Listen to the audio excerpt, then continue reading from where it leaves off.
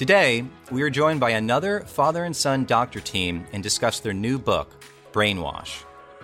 In their important new book, the doctors Perlmutter explore how modern culture threatens to rewire our brains and damage our health. They say living in today's 24/7 hyper-reality poses serious risks to our physical and mental states, our connection to others, and even to the world at large. In our conversation today, we explore how we are being mentally hijacked and what we can do about it so that we can begin to think more clearly, make better decisions, reconnect again with others, and develop healthier habits. Welcome to Be Healthistic, the podcast that's more than just health and wellness information. It's here to help you explore your options across traditional and natural medicine so that you can make informed decisions for you and your family. This podcast illuminates the whole story about holistic health by providing access to the expertise of Drs. Steve and Drew Sinatra, who together have decades of integrative health experience. Be Healthistic is powered by our friends at Healthy Directions. Now, let's join our hosts. Hi, folks. If you like what you hear today and you want to listen to future conversations on all things integrative and holistic health, subscribe to our podcast at BeHealthisticPodcast.com. Also, check out and subscribe to the Healthy Directions YouTube channel, which features video versions of our episodes plus extra videos you won't want to miss. And finally, we have more with me, Dr. Drew Sinatra, my dad, Dr. Steve Sinatra, and other health experts at HealthyDirections.com. Welcome, everyone, to another episode of Be Healthistic. Today, we have a very special show. We have another father-son doctor team with us today. It's Dr. David and Austin Perlmutter. Dr. David Perlmutter is an internationally known board-certified neurologist, #1 New York Times bestselling author, and fellow of the American College of Nutrition. His preventive approach to brain health focuses on the role of lifestyle changes in wellness and longevity. In this program, he's joined by his son, Dr. Austin Perlmutter, a board-certified internal medicine physician who focuses on helping others to improve decision-making and quality of life. Together, they join forces to focus on ways to create sustainable joy, health, and meaning in the modern world. In their new book, Brainwash, which the doctors Perlmutter co-authored together, they say that our brains have been hijacked by the modern world. They have been literally rewired to keep us hooked, unhappy, and unhealthy. We'll find out more from this other father and son doctor duo during this engaging interview. Delighted to be here. Thank you for having us. This is great. Hey, Drew, I wanted to just kick this off and mention to Dr. David Perlmutter. I've known him for years, and I knew his dad was a neurosurgeon. But when I read the book Brainwash, when I read this book, David, I never knew you did a year of neurosurgery residency. I mean, that was something new. You never mentioned that to me before. The right answer here is you never asked, but I did a year of general surgery. Actually, I did a year of neurosurgery research. I did a year of general surgery and then a year of neurosurgery as well. It wasn't really what I thought I would want to do. I appreciated the one-on-one type of interaction, which was great, but I wanted to be touching more people. I wanted to have a broader reach. And so I felt that neurology through then outreach would be a better choice for me, and certainly glad that I made that choice. I mean, I think that there are wonderful neurosurgeons out there doing great work. It just wasn't what I wanted to do. Well, that's amazing. You're a well-trained dude. I'll tell you that. Surgery, medicine, neurology, neurosurgery. I mean, our listeners are really going to enjoy this show, especially with this father-son combination. This is a first for us, by the way. We've never done a father-son before, so this is numero uno. There you go. Well, Austin, do you want to share a little bit about what it's like to have your father as a mentor in the field? Sure. So, I think this is something that obviously you can probably speak to as well, but it's pretty unique situation to not only have somebody in your family be in the same field that you're going into, but also to have them be such a widely known and respected person within the field. So there's always the big shoes, but I think that, more than anything else, what my dad has been able to do for me is to demonstrate that there is a way of creating a path through the medical field that enables you to be consistent with what you actually believe and not just kind of towing the traditional line of here's how medicine is practiced and this is the best that we can do. He has done this through his entire life, and not just as a father, but as a person within this space. I think proven that, there's more to this than just prescribing medications. There's more to this than abiding by the traditional structure of how medicine has to be practiced. And so I'm very thankful for that, in addition to all the more traditional father-son interactions that we've had over the years. And what was it like growing up under his household? I mean, did you do these things all throughout, eating good foods, meditation, all these lifestyle changes, or are these sort of, as he evolved in his practice, they come on board later on? Definitely the second one. I would say that it's another of the aspects of my dad's personality and of his actions that I really appreciate, is that he's willing to change perspectives and evolve as the data changes. And, to that end, I think we both benefit from having my mother's influence, because she's always been very grounded as it relates to eating the right types of foods and to having anti-stress techniques and to doing the meditation. And really, I think she was the principal meditator in our family for a long time. And then in my dad's case, as the years went on and he read the literature and experimented with new techniques, he was really able to change his dietary preferences and to change his approach to these anti-stress techniques to find what worked for him. And again, also what was being substantiated in the literature. And then I, through osmosis and being in that house, had the benefit of learning from both of them. And that has obviously led to me being somewhat of an amalgam of both my parents' influences. When I was reading your book, there was a section in there that you and my son, Drew, were strongly connected with. It was actually being in the forest. I mean, both of you guys have spent time in the forest. I mean, Drew, you should talk about your experience real briefly. But it really struck me because you were talking about the forest as being a savior in time. And then you supported the research with it. You talked about being in nature, how it increases your natural killer cell activity in the body and improves your immune system. You also mentioned how the adrenaline went down in the urine at the same time as being in nature. Drew, I would just comment briefly how you spend time in nature. I mean, that's amazing, where you really learned a lot about medicine from being in nature. Well, I think it's about really what David was saying in the book with disconnection syndrome. I mean, we're so disconnected in this modern world, even though right now we're feeling connected on this podcast. Through technology and such, we've really become very disconnected. And nature and being in nature is one way to reconnect again. And recently I did a 4-day wilderness fast, actually, in the mountains last September. And that was a very profound experience, because when you spend 4 days alone in nature fasting, things happen to you that you normally would never experience in your normal day-to-day life. And I think that people need to experience more connection with nature. And it doesn't have to be a 4-day wilderness fast like I did. You can just go out for a walk in your neighborhood. You can go for a stroll in the woods, or a bike ride, or even a swim for that matter, and connect with the elements. Because when you do that, you ultimately connect to yourself. And that's really why we're here on this planet. Yeah, and actually Austin mentioned in the book, and David, you as well, about something as simple as the magnificence of a sunset. It's amazing. I just moved in Florida, David, because I miss the sunsets, and I realize how healing the sunsets are. Watching the sunset at night, I think, is so mystical and so calming of an overactive, let's say, sympathetic nervous system. It's really cool to be in that visual space where you're watching the sun go down, and if you see the green flash, that's incredible as well. But just connecting with the sunset. So again, Austin, I really resonated with some of these aspects of nature that you brought out into the book. It was really cool.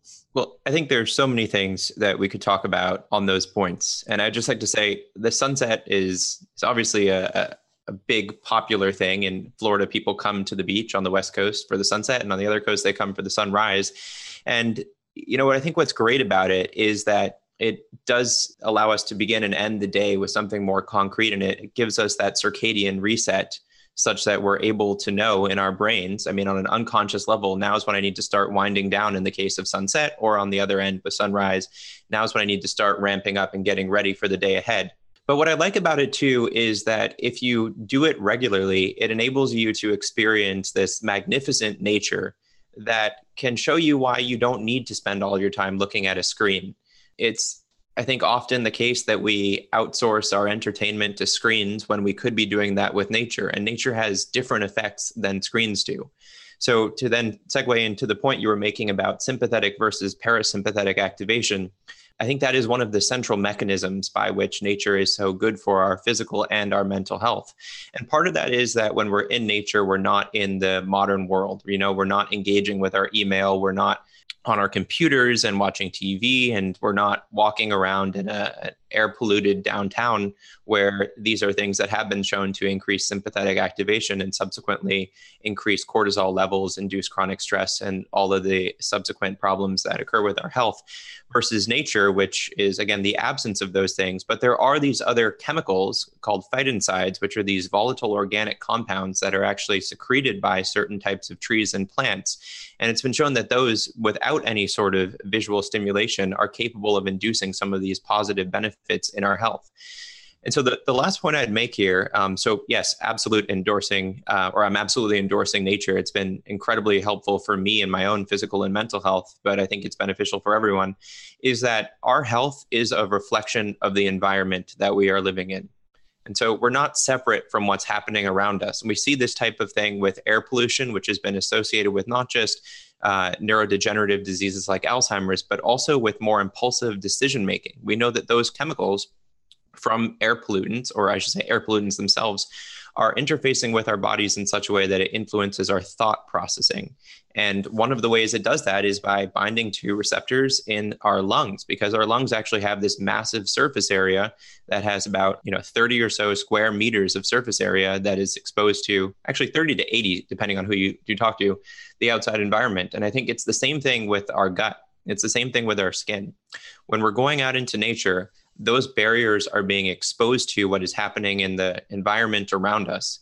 And when that environment happens to be a healthy, natural environment, that is actually programming your body and brain for more healthy thinking and for general health. And so, not to take this too far, but if you consider the relative increase in cases of diseases, allergic type diseases in children who grow up in more urban centers versus more rural centers. And you think about how those kids, when they grow up in farms, actually have exposure to more nature, to animals, to bugs in their environment, and how that then programs their immunity towards a more healthy state. I think that same thing is happening as adults when we go out into the natural world. We are receiving signals from nature, which through our bodies, through our nervous system, as well as through our barriers like our lungs and our gut, are basically enabling us to create a healthier version of ourselves. And that then translates into lower rates of anxiety and depression and heart disease and diabetes, all the things that we, are looking to get out of nature. And just taking that one step farther, Austin, and you mentioned this in the book where if nature enhances empathetic behavior, then the absence of empathy is narcissism. And again, I studied as a psychotherapist for years. And the problem with, large aspects of our society today is the narcissistic behavior that a lot of us run into. And we have narcissistic character structures as well. But again, nature is one way of overcoming overzealous narcissistic behavior, which Sure. can have a serious downside on our health because it allows us to act in a false self and it creates sympathetic overdrive, which again, burns up not only the autonomic nervous system and has effect on dementia in the brain, which I want to get into subsequently, but also it has a serious impact on the heart as well. So, Again, I was really excited when I read your book. I have to tell you, this was a great book. Well, I really appreciate that. Let me speak to that narcissism piece. And what I like to look at is, the more general sense of what does it mean to express empathy versus to be narcissistic. I mean, at the very end of the day, narcissism is looking after yourself and putting yourself over other people. Right. And I think that, what happens with nature is you can't help but experience the connectedness to the entire world. So it's not you and then there's nature, it's you are part of nature. You go out there and you experience the awe that comes from looking at a mountain range or the ocean or a river. And that can be daunting to people. But what we see is when people have that experience of awe, they actually are more likely to engage with pro-social behavior towards other people. They're more likely to demonstrate empathy towards others. And incidentally, they're more likely to demonstrate empathy towards nature. So to engage in behaviors where they're going to look out for nature in a scenario or a simulation where they have to decide whether to cut down a bunch of trees or to leave them alone. And so I think that, looking at some of these major themes in what's going on in the world today and trying to frame those through the lens of either empathy or narcissism. And, I've said this before, but the biggest threats that humanity faces today are basically a result of empathy deficiency. And what do I mean by that? Well, think about climate change, right? I can't be looking out for other people if I'm basically using up all the resources and not planning for tomorrow. I can't really be expressing empathy towards others if I'm considering launching a nuclear warhead at another country. These things just aren't compatible with the idea that we're all in this together and that we have to look after each other. So I think that in general, we need to look at anything we can do to increase empathy, and not just because it's better for the planet as a whole, but because it's better for us. People who have higher levels of empathy have better friendships, have better relationships. There's no surprise there. You need to care about somebody else in order to have a strong relationship with them. I think there are these tendencies in our society right now for people to, revert to these more kind of narcissistic me first viewpoints in the world.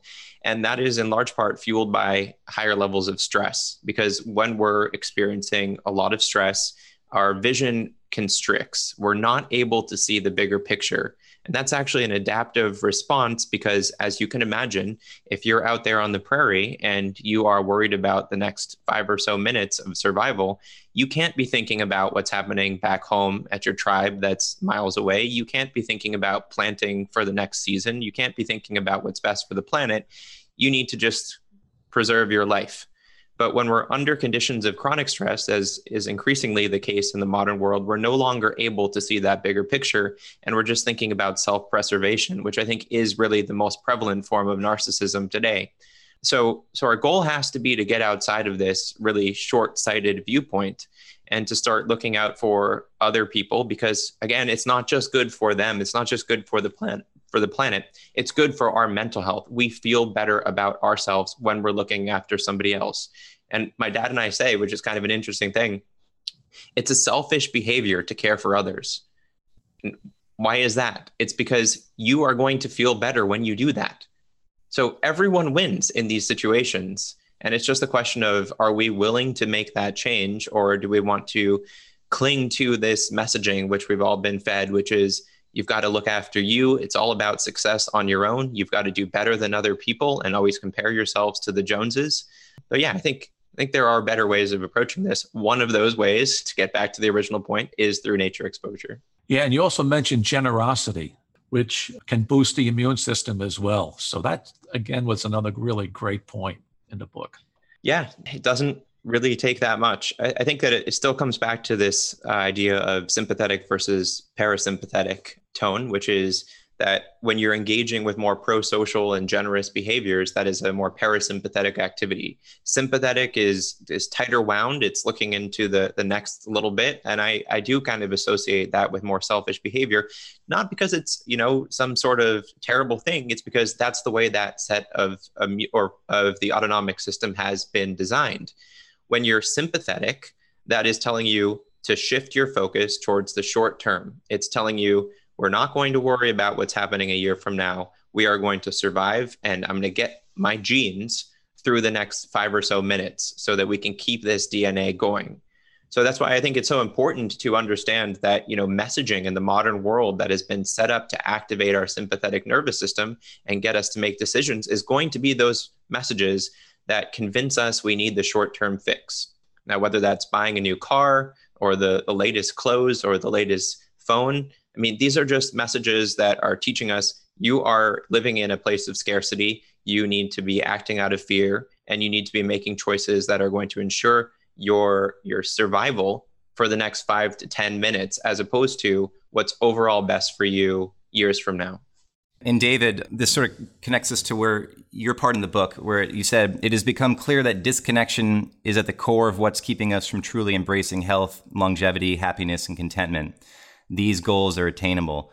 Can you speak to the whole disconnection piece and what that's doing to our brains, the hijacking that's happened? And may I use the title of your book, Brainwashing? Yeah, I would say that, when people see the title of the book, they're kind of wondering what's that all about. But I think you begin to get it as you get into the book and you see what we're trying to develop here. Yep. We're trying to really wipe the slate clean and let people, A, realize what has happened, and then B, regain control. And it centers on this notion of disconnection syndrome. And there are multiple levels that we use the term.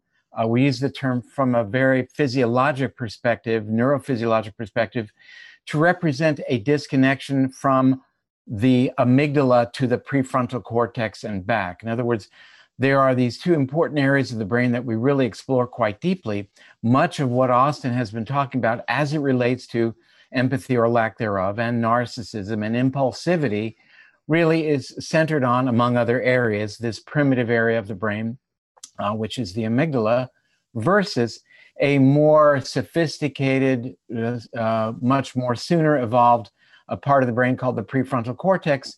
That is an area that is involved with our ability to engage in compassionate, empathetic behavior, to plan for the future, and to make decisions that are much less impulsive, but more in line with looking at as much information as is available that can not only guide us in terms of the acute decision-making process, but can embrace the notion as to what may the consequences of our decisions made today, what those might look like tomorrow, next week, next month, and how they will affect me, but also how they may affect everyone with whom I interact, as well as what Austin was talking about earlier, how it may even affect the planet.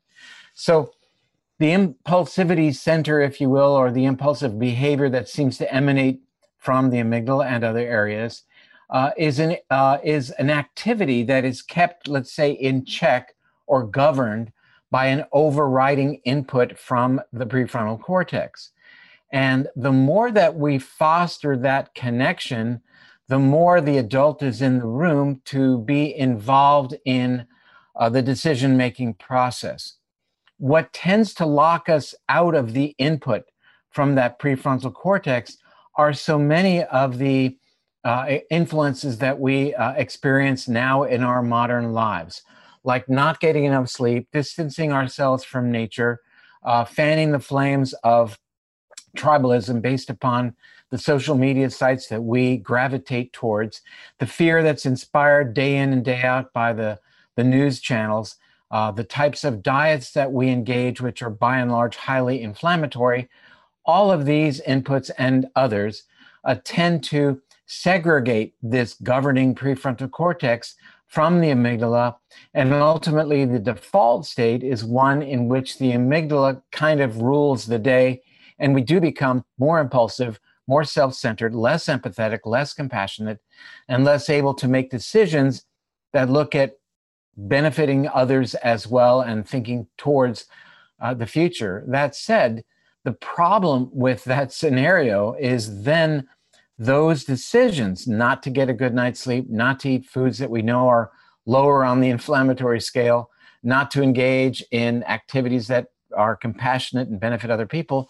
The more we do that through neuroplasticity, the more we wire a brain that locks into this part of subservience away from the prefrontal cortex and being, as I said, subservient to running our lives from this program based upon fear emanating from the amygdala. Now, it's true, and we brought it out aggressively in the book, that to a very significant degree, the world is conspiring to keep us in that state, because it benefits others for whom our attention and certainly our pocketbooks have great interest. So even to the very obvious extent of the pop-up ads, the clickbait that is so pervasive on our online experience, dragging us away, the pervasive nature of the threatening news, we're all very well aware that there's some bad things going down in the world right now. But to be bombarded by that 24/7 does nothing more than fans the flame of fear. And that, through neuroplasticity, makes us perceive then that the world is a very threatening place and really enhances our disconnection.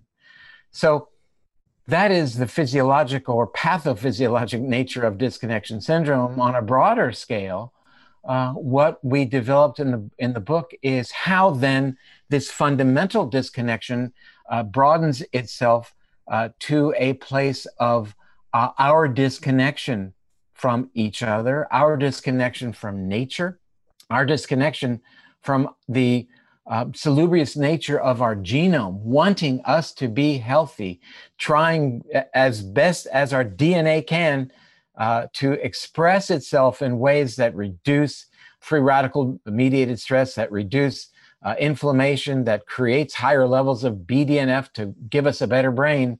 That's what our DNA should be doing. It's what allowed us to survive the past 800 to 900,000 years, however you want to define our being as human, to get to this place, to have this conversation today.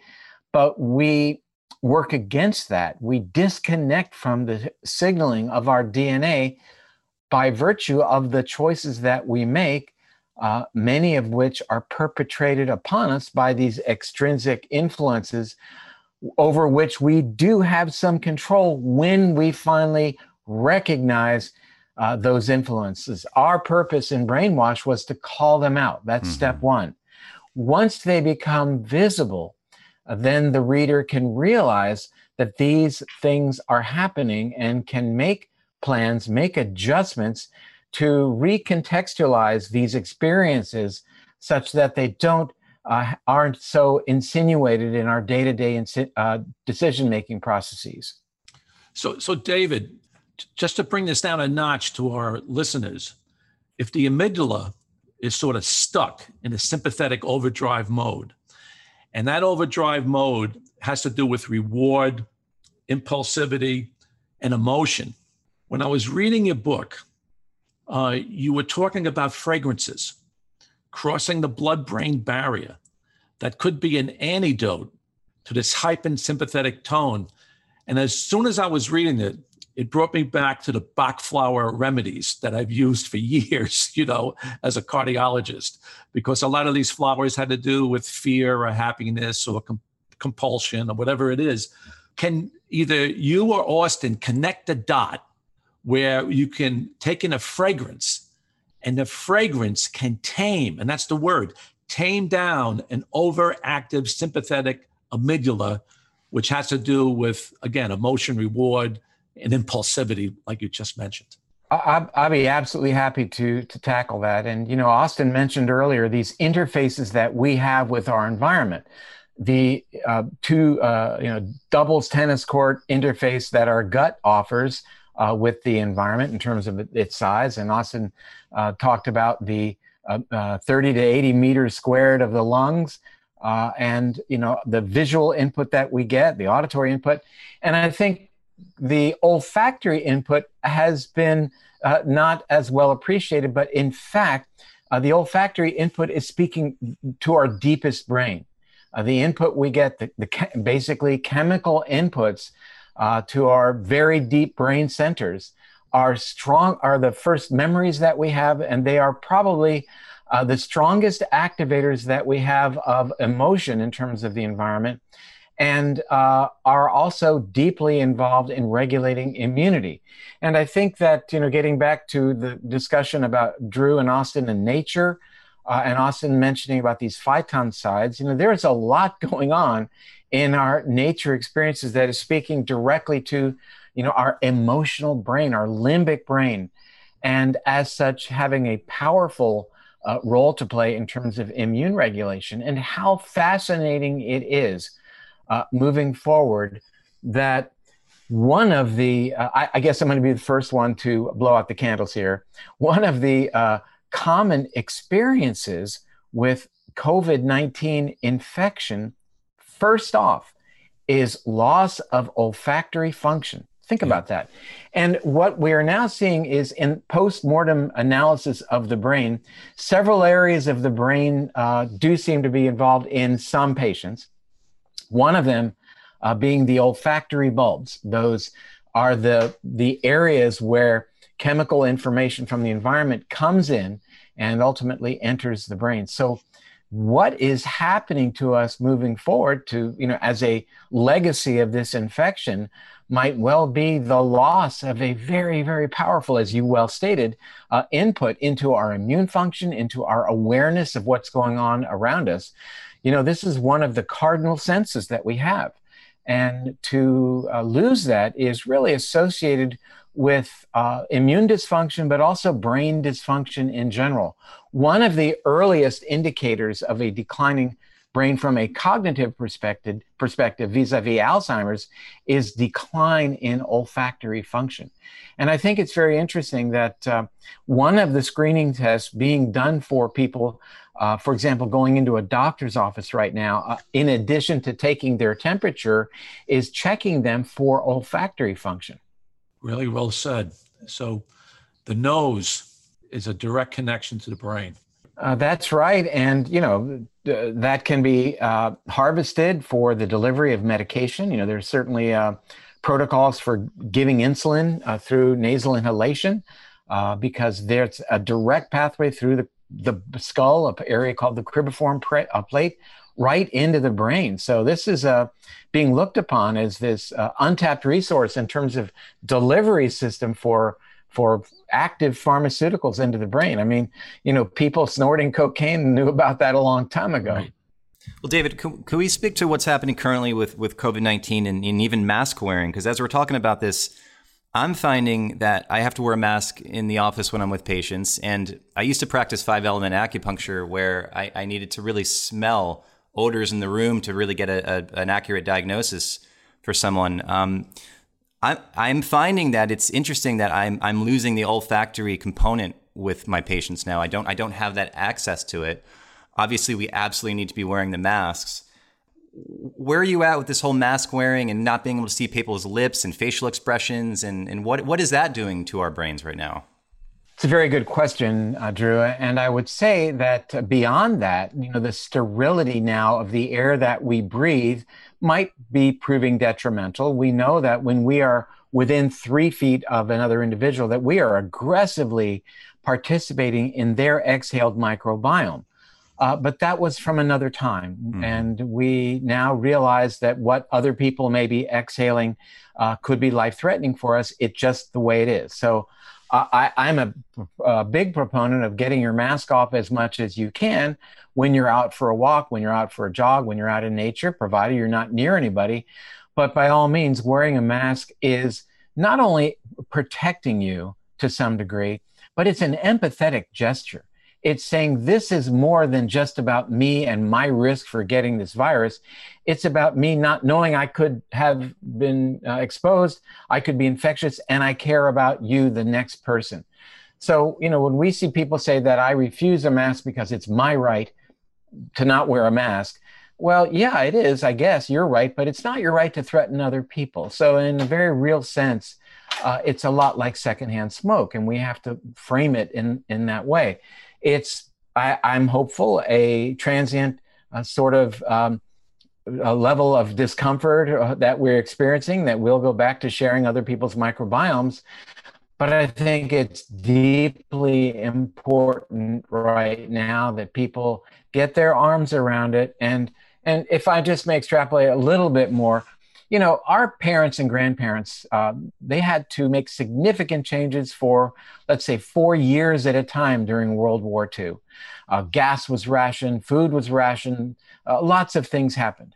And in this case, we've been at this now, for what, 4 or 5 months, and it, in all likelihood, is going to be a lot longer. So I think we'd all like to be done with it.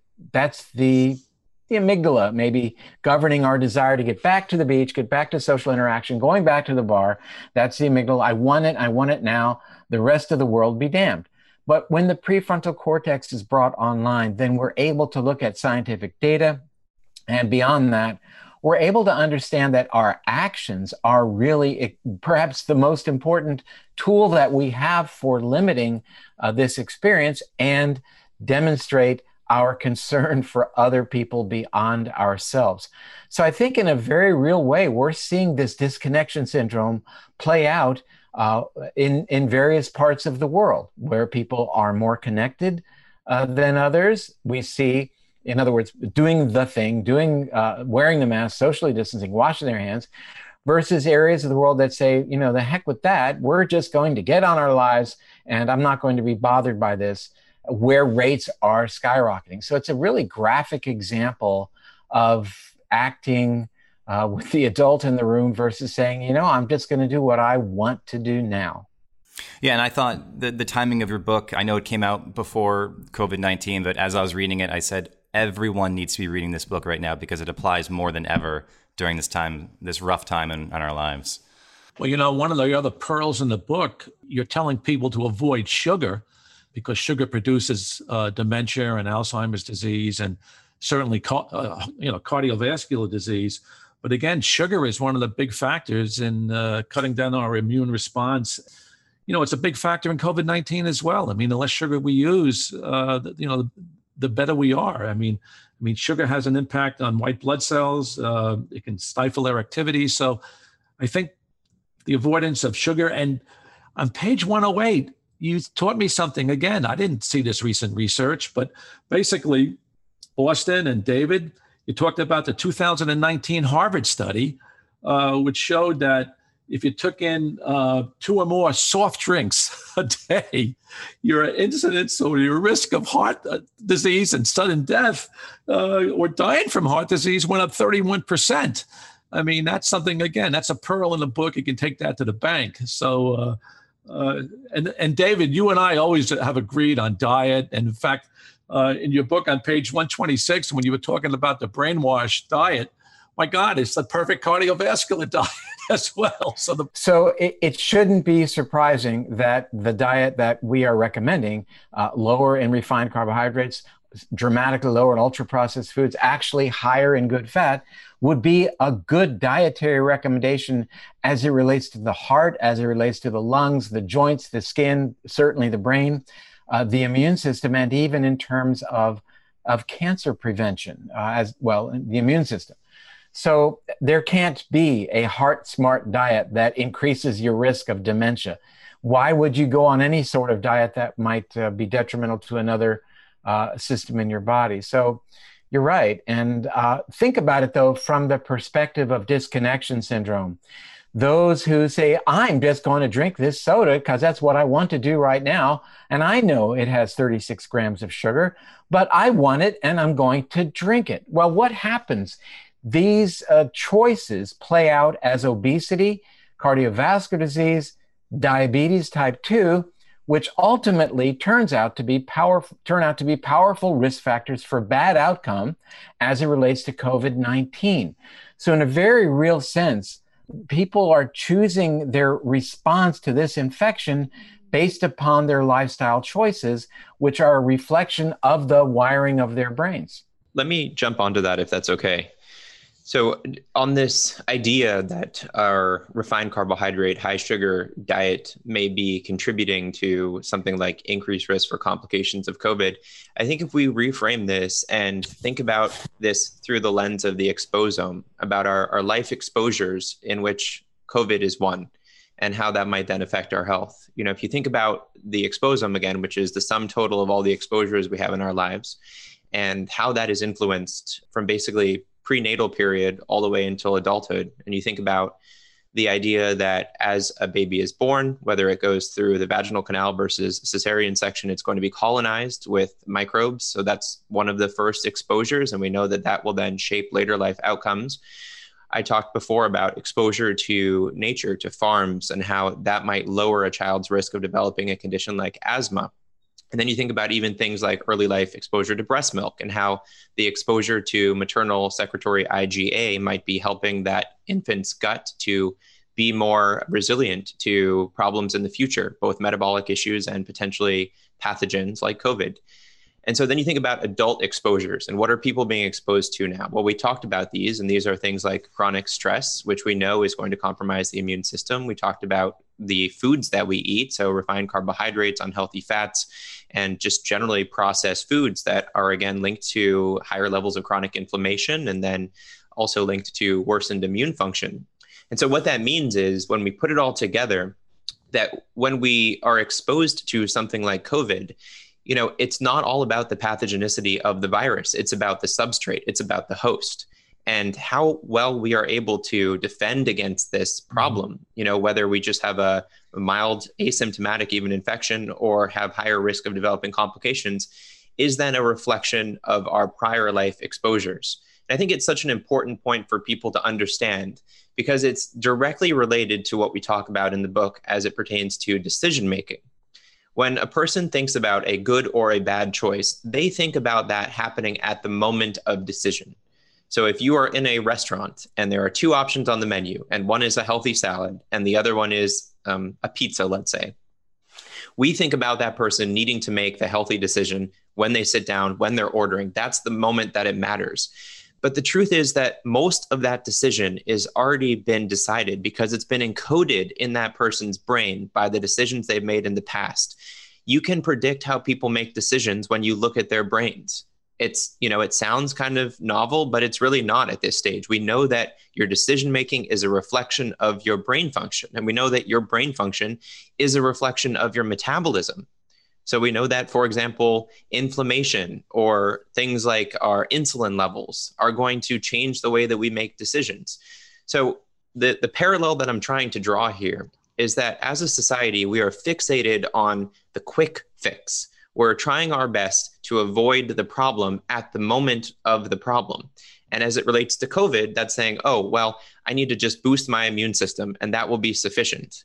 When really the solution to something like COVID, as far as mitigating the long-term harms, is the same thing that we're talking about for making good decisions, which is investing in long-term full body health, which is brain health, which is heart health, which is good decision-making, which is mental health. It's all the same, but it requires us to think through what it would look like to get upstream.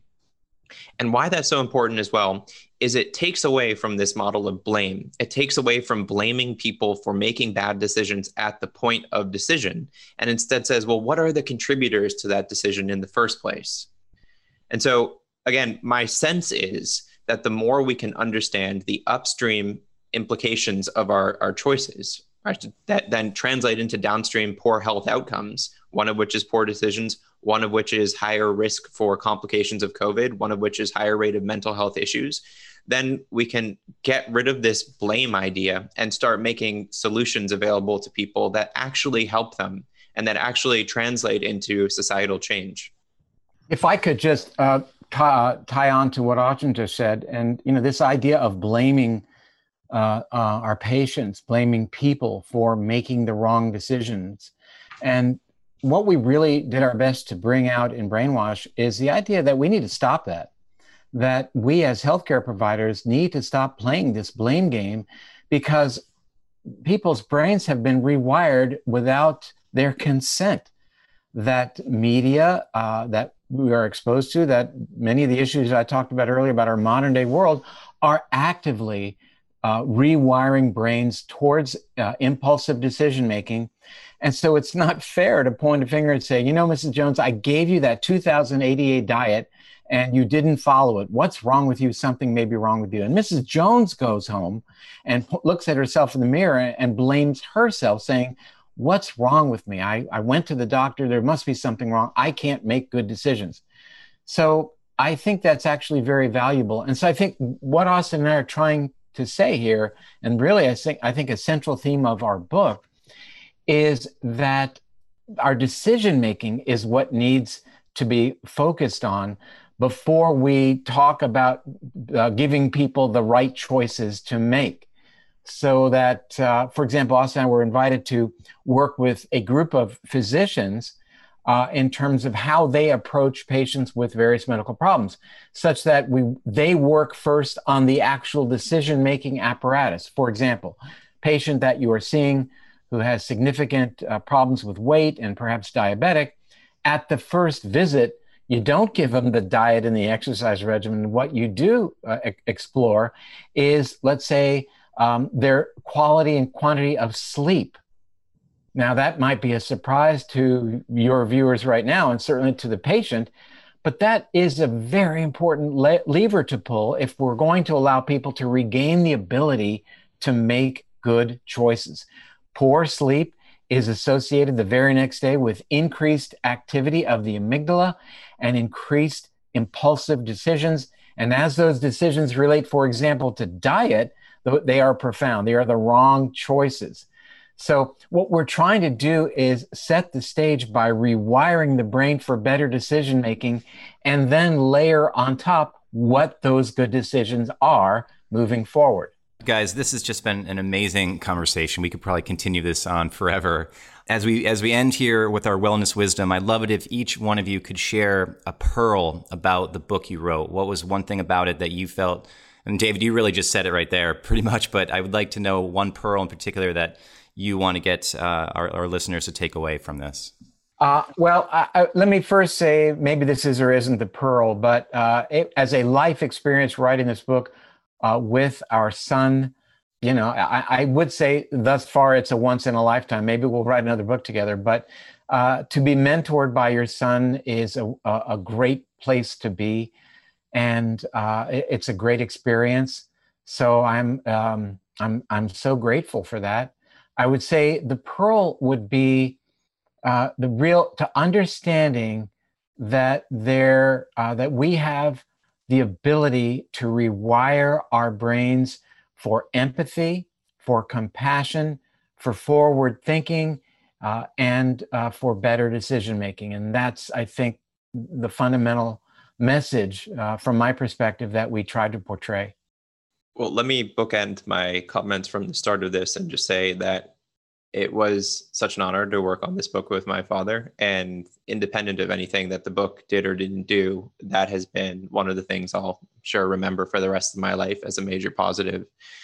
As it relates to the pearl from the book, there's kind of this painful but quite obvious truth that came from this, which is when you understand that your decision-making is a reflection of your brain wiring, and then you understand how the modern world has been set up to manipulate that wiring for poor choices, things just make sense, right? You're not confused by these really high rates of chronic preventable diseases. You're not confused by the fact that people tend to make impulsive decisions, even when you know that those are not the right decisions to make. You're not confused by the level of emotional reactivity that characterizes most people's relationships and is so damaging to those dynamics. When you understand that the wiring of your brain is something that you can take back, that you can then modify yourself and take that out of the hands of people who have no interest in you succeeding in life, then you begin to develop this feeling of empowerment that you then get to, I guess, change your destiny, that it doesn't have to be contingent upon the wishes of other people. And to again echo what my dad had just mentioned, just getting one night of good sleep is an incredible tool to enabling that person to start making those types of good decisions, to enabling that person to start wiring their brain for better choices. So I think it's just, I would implore people to think this through, to just explore some of this science, to explore, if you're interested, our book, because I think it's very straightforward when you start to appreciate that if you look at decisions at the moment of action and this whole blame willpower thing, it's just not that helpful. But if you look at them as a reflection of your brain wiring, things will make sense. And you'll be able to start making changes that then translate into substantial benefits in your health, both physical and mental health, and just overall quality of life. To our listeners, this is a must-read book. I really enjoyed this book. I mean, I review books all the time, and this book is just loaded with vital information that will literally help to save your life. Well, I would like to say thank you to Drs. Sinatra for having us. And, just for creating a platform to get out such important information for your viewers or listeners is, it's certainly a job well done.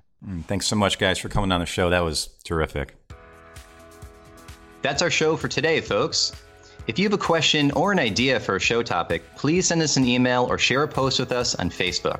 And remember, if you like what you heard today and you want to be an active member of the Be Healthistic community, subscribe to our podcast at BeHealthisticPodcast.com or on Apple Podcasts or wherever you download your favorites. You can also find more great content and information from us and the Healthy Directions team at healthydirections.com. I'm Dr. Drew Sinatra. And I'm Dr. Steve Sinatra. And this is Be Healthistic. Thanks for listening to Be Healthistic with Drs. Drew and Steve Sinatra, powered by our friends at Healthy Directions. See you next time.